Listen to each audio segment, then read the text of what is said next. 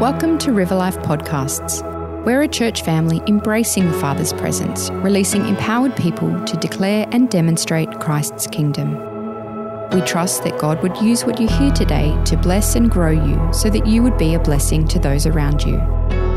For more information about River Life Baptist Church, go to riverlifechurch.org.au or find us on social media. Well, hello and good morning. My name is Scott McKinnon. I'm the youth pastor here at River Life, and it is great to be able to speak to you guys this morning.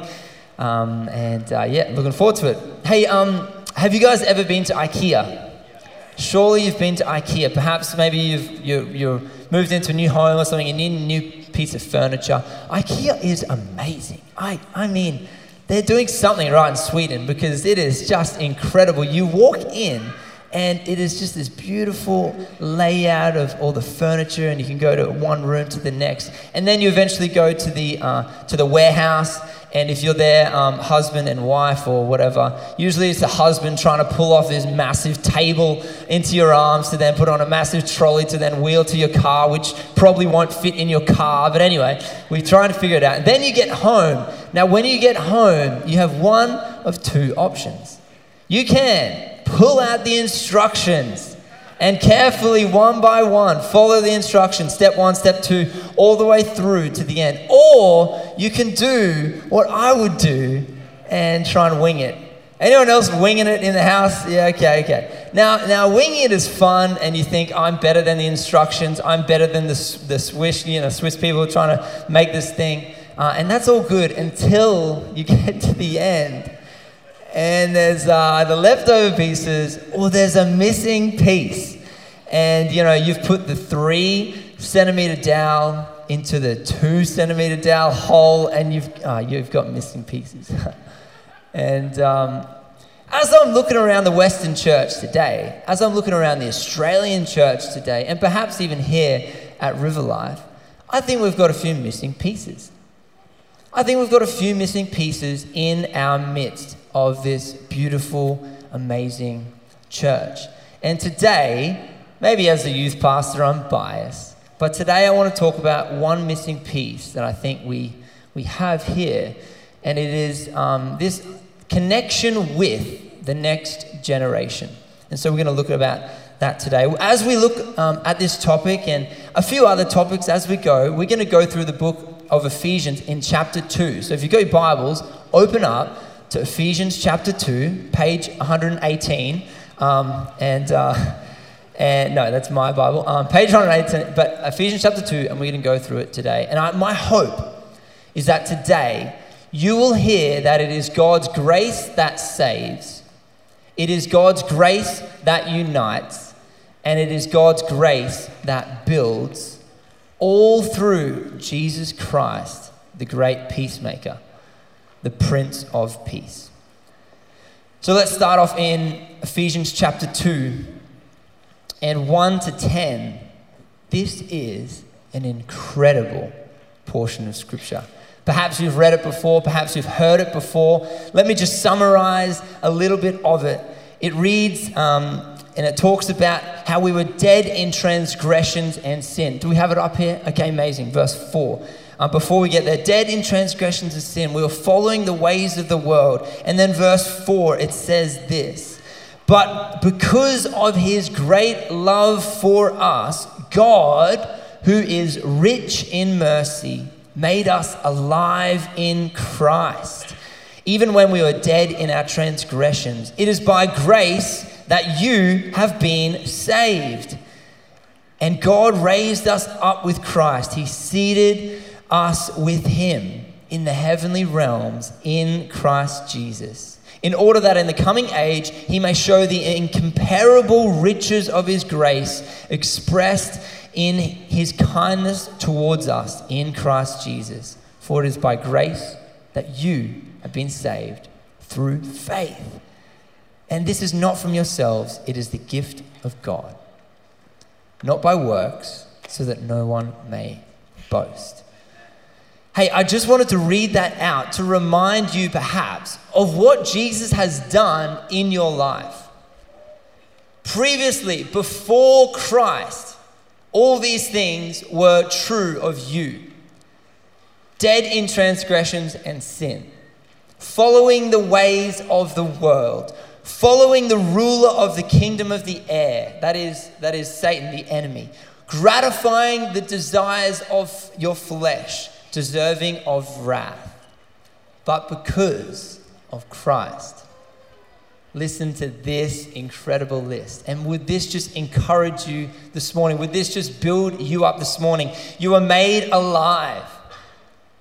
He showed great love for you. He was rich in mercy. Rich in mercy, not just sort of baseline, sort of short pockets, short hands to long pockets, but rich. By grace you've been saved. You are raised up with Christ. Now you are seated with him in the heavenly places. And this is all because of the incomparable riches of his grace. Now these things might seem familiar. These things might seem sort of basic perhaps, because you're like, oh, that was me, 30 years ago when I came to faith. But would we not just sort of go over this basic sort of foundation to our faith? As we look and as we hear about 53 people professing their faith publicly and then becoming baptized in this tank over the last 3 weeks, how incredible is that? That is the Lord doing this saving work, and now in a public way that they would be able to express that. And I wanted to just bring that up and start there and just ask this simple question. What is your testimony? What is your story of coming to faith? What has Jesus done in your life? Because for many people, it is exactly like this passage. The lights were out. It was all dark. And like that, in a switch, God turned on the light and you could see. And you could see Christ. And I love that about so many people's testimonies, so many people's stories, radical transformation. But I look at that in this passage and I can agree that, yes, I'm a part of that. But also, I've got a different story, and I for many, many years thought my story was not as powerful or as good. Because I grew up in this church, and through kids, through youth, through sort of into my young adult years, God seems to have always been there.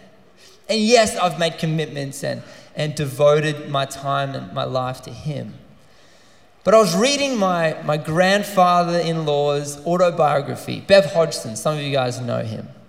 And I was reading his autobiography, and as he was sharing his life, he got up to his teenage years, and he was sharing his conversion, his story of faith.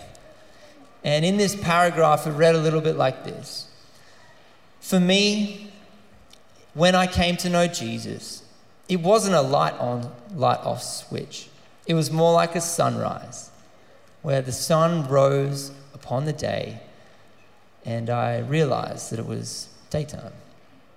And I wonder if that would encourage some of you guys today who have been in that space as well, wrestling with, I don't have a testimony, I don't have anything to share. But God has been at work for years in generations past, perhaps, and maybe that would be your story today. I want to encourage you today and ask this question: what is your testimony? And what is God reminding you of this morning for God's grace that has indeed saved you? But the passage goes on, and it explains a beautiful unity that is available by God's grace. Let's read on from verse 11. It says, "Therefore remember that formerly you who were Gentiles by birth, called the uncircumcised by those who call them the circumcision, which is done in the body by human hands.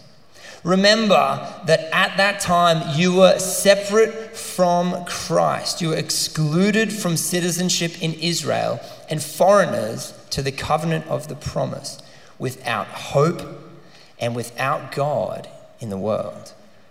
But now, in Christ Jesus, you who were once far away have been brought near by the blood of Christ. You who were once far away have now been brought near by the blood of Christ. Hey, hands up. Anyone Jews, Jewish, sort of ancestry in the house? Anyone? Amazing. Yes. Awesome. Everyone else, I would hope that you are thankful for Paul writing this passage. For once you who were once far off have now been brought near. Because what he's trying to say here is there were a people of God. You guys know the covenant people of God of the Old Testament, from Abraham all the way through eventually to David. I mean, he has just all these covenants that God has spoken forth, speaking forth a promise that would come in his son, Jesus. And now Jesus, through his grace, has provided, and his blood poured out, has provided a space for all of us now to be welcomed in. And it doesn't seem as radical because there's only 3 people who put their hands up today. But this is radical for the early church. This is really interesting because there was a clear division in the church. And as I look around the church today, I don't necessarily see a Jewish and a Gentile split, although perhaps there is. I see some other divisions. Firstly, I see a political division, particularly in the United States, but here as well. Do you not see that there are different churches, different Christians responding differently to wherever their political allegiance stands? Wouldn't it be amazing if River Life Baptist Church would be united despite our political stances? Wouldn't that be incredible to see? Secondly, I see a racial division in the Western church. Still today, there seems to be spots and places throughout the Western church where in order to attend or in order to be a part of a church, there seems to be a racial division. Did you know that in Acts chapter 11, verse 26, there is a profound truth about how Christ unites us in our race, in our coming together? Acts, as Imogen read out before, the Holy Spirit is poured out in Acts chapter 2. From there, it goes on where there's persecution, there's pushing out from Jerusalem and scattering of God's people all around Mesopotamia. And eventually there ends up in Acts 11, this group of people worshiping in Antioch. Now, Antioch is this melting pot of cultures, of trade routes, this different races all coming together. And in Acts 11:26, it says this, that they were first called Christians in Antioch. Why is this profound? Why is this radical? There was no other word to describe the coming together of different races and different religious backgrounds around this one man called Jesus, that they had to make up this word called Christians. Little Christs coming together despite the color of our skin around this person. It is because it's God's grace that unites.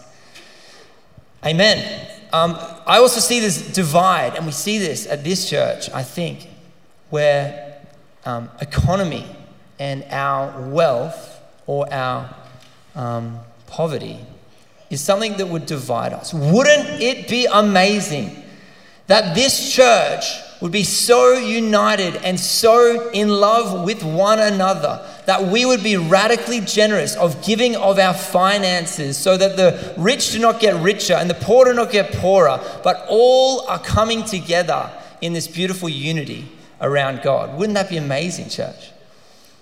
And fourthly, I think the last thing I want to talk about is a generational split in the church of the West. I think it's amazing that we have different sort of separations, I guess, even in this church. We've got a kids ministry that is incredible. Oh my goodness, we have 200 kids meeting in those rooms every Sunday to worship God, to find out more about God, to come to salvation. And that is happening even this year. Like, it's amazing. We've got an incredible youth ministry. We've got a great young adult ministry. We've got great sort of, maybe it's generations ministry, maybe. We've got, great, these divisions in the church. And we've put them there for a reason, so that we can be sort of targeted, so that we can be put in groups and find community in those groups. That's really good. And this is not just this church, across the church. But I wonder, have we split ourselves up? And have we put a division between what God is calling us to as the family of God? Because through Jesus' life, through his death, and through his resurrection, all people of all backgrounds, of all ages, of all wealth, of all generations can come to know a saving Savior. Everyone can be united in Christ. And this is only possible by a thing called peace. This is only possible by, in fact, a person of peace. So let's read on from verse 14. It says, he is our peace. He has made the two groups one. He has destroyed the barrier, the dividing wall of hostility, by setting aside in his flesh the law and its commands and regulations. His purpose was to create in himself one new humanity out of the two, thus making peace, and in one body to reconcile both of them to God through the cross, by which he put to death their hostility. He came and preached peace to those who are far away and peace to those who are near.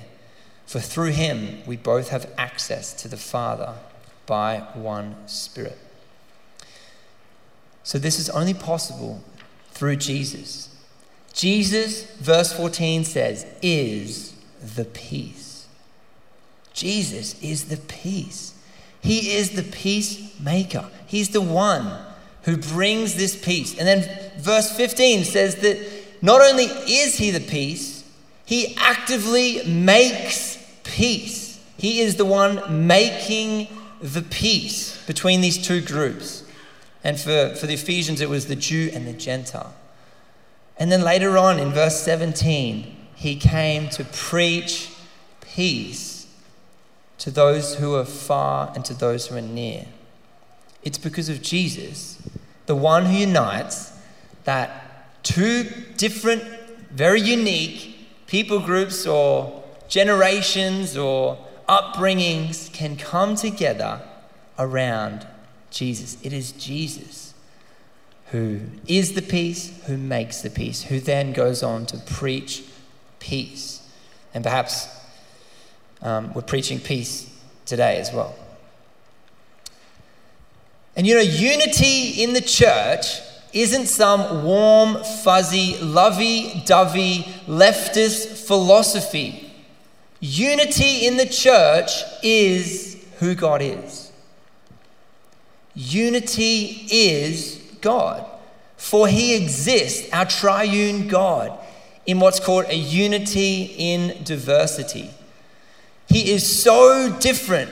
Have you noticed that it's only Jesus who hangs upon the cross? The Father doesn't need to do that. Have you noticed that it is the Holy Spirit who is poured out on all flesh? It's not the Father who's doing that. Do you see that there's difference, there's diversity, even in the God, the triune God that we love and serve? And yet there is absolute, complete unity. And so this unity that I'm talking about isn't some like, oh, let's just get all cushy and lovey-dovey with one another. Let's just pretend like we're all exactly the same and we all have the exact same preferences. No, this is a devotion to one another that is beyond our preferences. And it is because of a grace that unifies. It is a supernatural work. It is not some warm and fuzzy feeling that would unify us. And you see here that he destroys dividing walls and barriers. He destroys them. Literally for the Jews and the Gentiles, this was a wall in the temple courts. There was a certain place where the women were allowed in. And then there was a certain place where the Gentiles were allowed in. And then there was a certain place where only the Jews and the men were allowed in. And then further, there was only a place where the priests were allowed in. And Paul says here, praise God that he would now destroy this dividing wall of what he calls hostility, separating different people out. And he does so in his flesh. He makes one into one new humanity. Just this last week, as actually Patria mentioned, we had this little course called Emerging Leaders, and all it is just a very basic discipleship course for about 20 or 30 youth who are serving or who are wanting to grow in their leadership. Maybe they're like the next manager at Macca's and they want to learn some tips and stuff. And so we're teaching them some basic things from a Christian point of view of how they can lead in their schools, in their families, in their workplaces. And last week, we had a beautiful time of prayer. And I've got a few photos up here. I want to show you how different generations were coming together, even just this week, in blessing our younger people. This is Nick Riddell and Jeff Waugh coming in on a Wednesday of their own time and of their own accord to pray for a young kid called Noah. And the next one, again, these people are giving of their time. They're already praying for this church, but they were coming in with a specific reason to pray for and to bless the next generation. I think there's one more. And I just love this, that these people are coming in to lay down what they have for the next generation. And literally it is their time and their wisdom. And what really struck me after doing this, just for maybe half an hour of prayer and of maybe a few people talking, I think Dave was having a chat with those guys, the amount of youth who came to me and said, thank you. You have no idea what it was like to hear from some of those people. You would not believe the things that they were saying. Can I find out their details? Can I meet up with them? Can they teach me how to pray? And I was like, wow, that's not the intention for why we did it. But off the back of that, they were so hungry to meet with these older generation.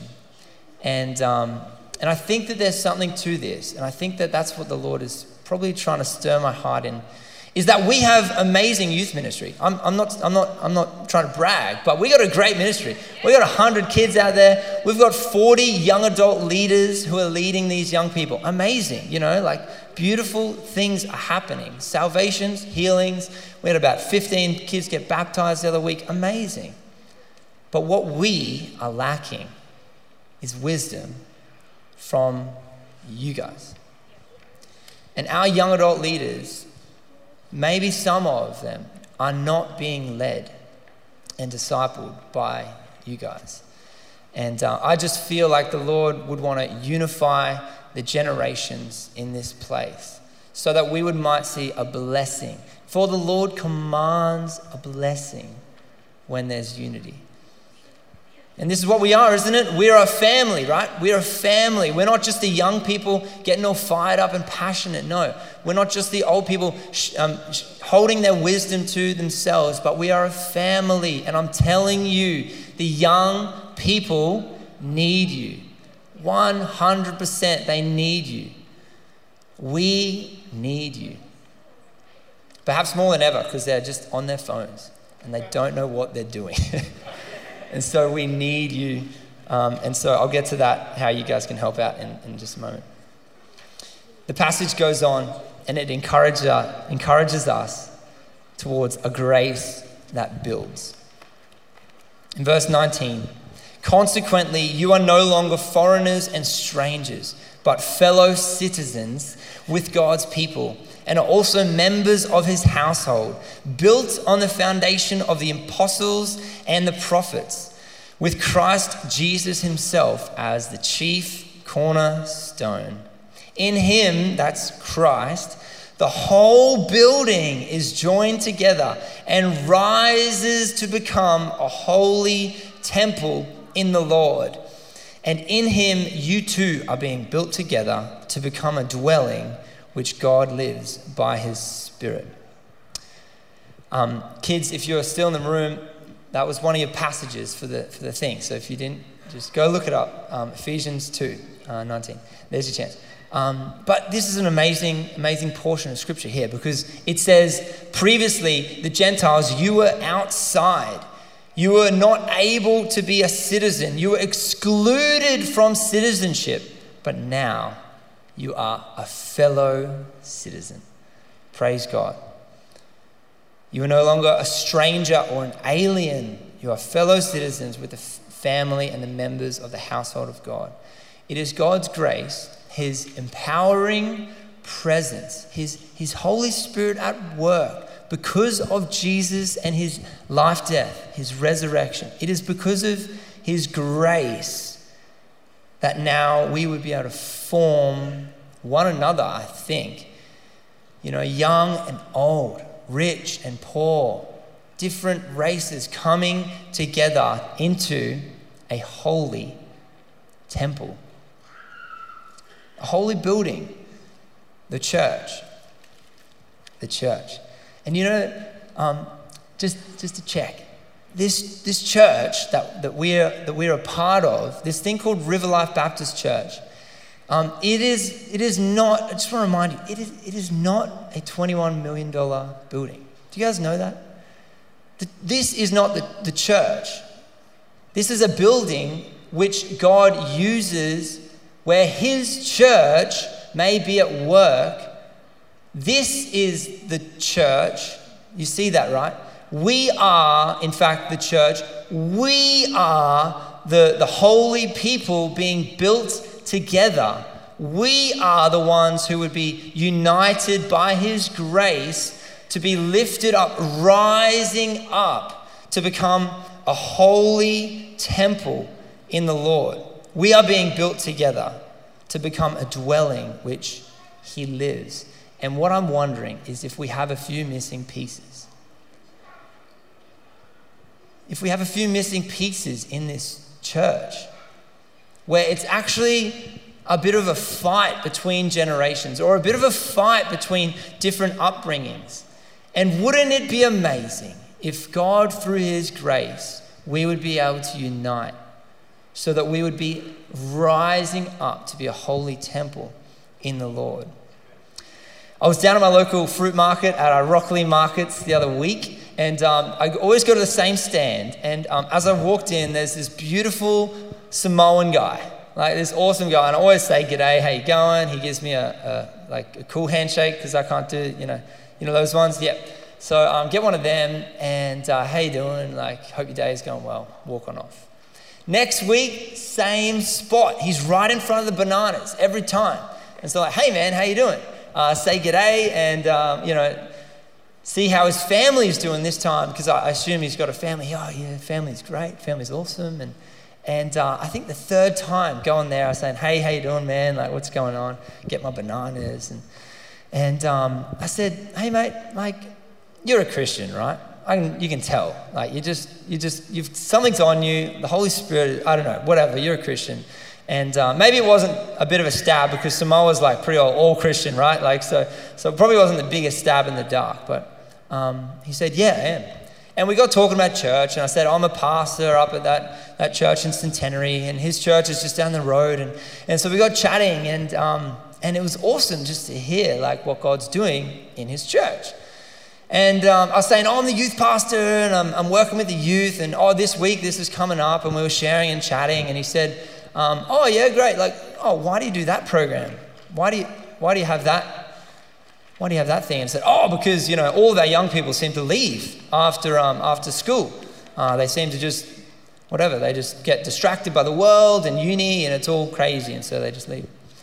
And I said, what about you guys in the Samoan church? And he said, no. What are you talking about?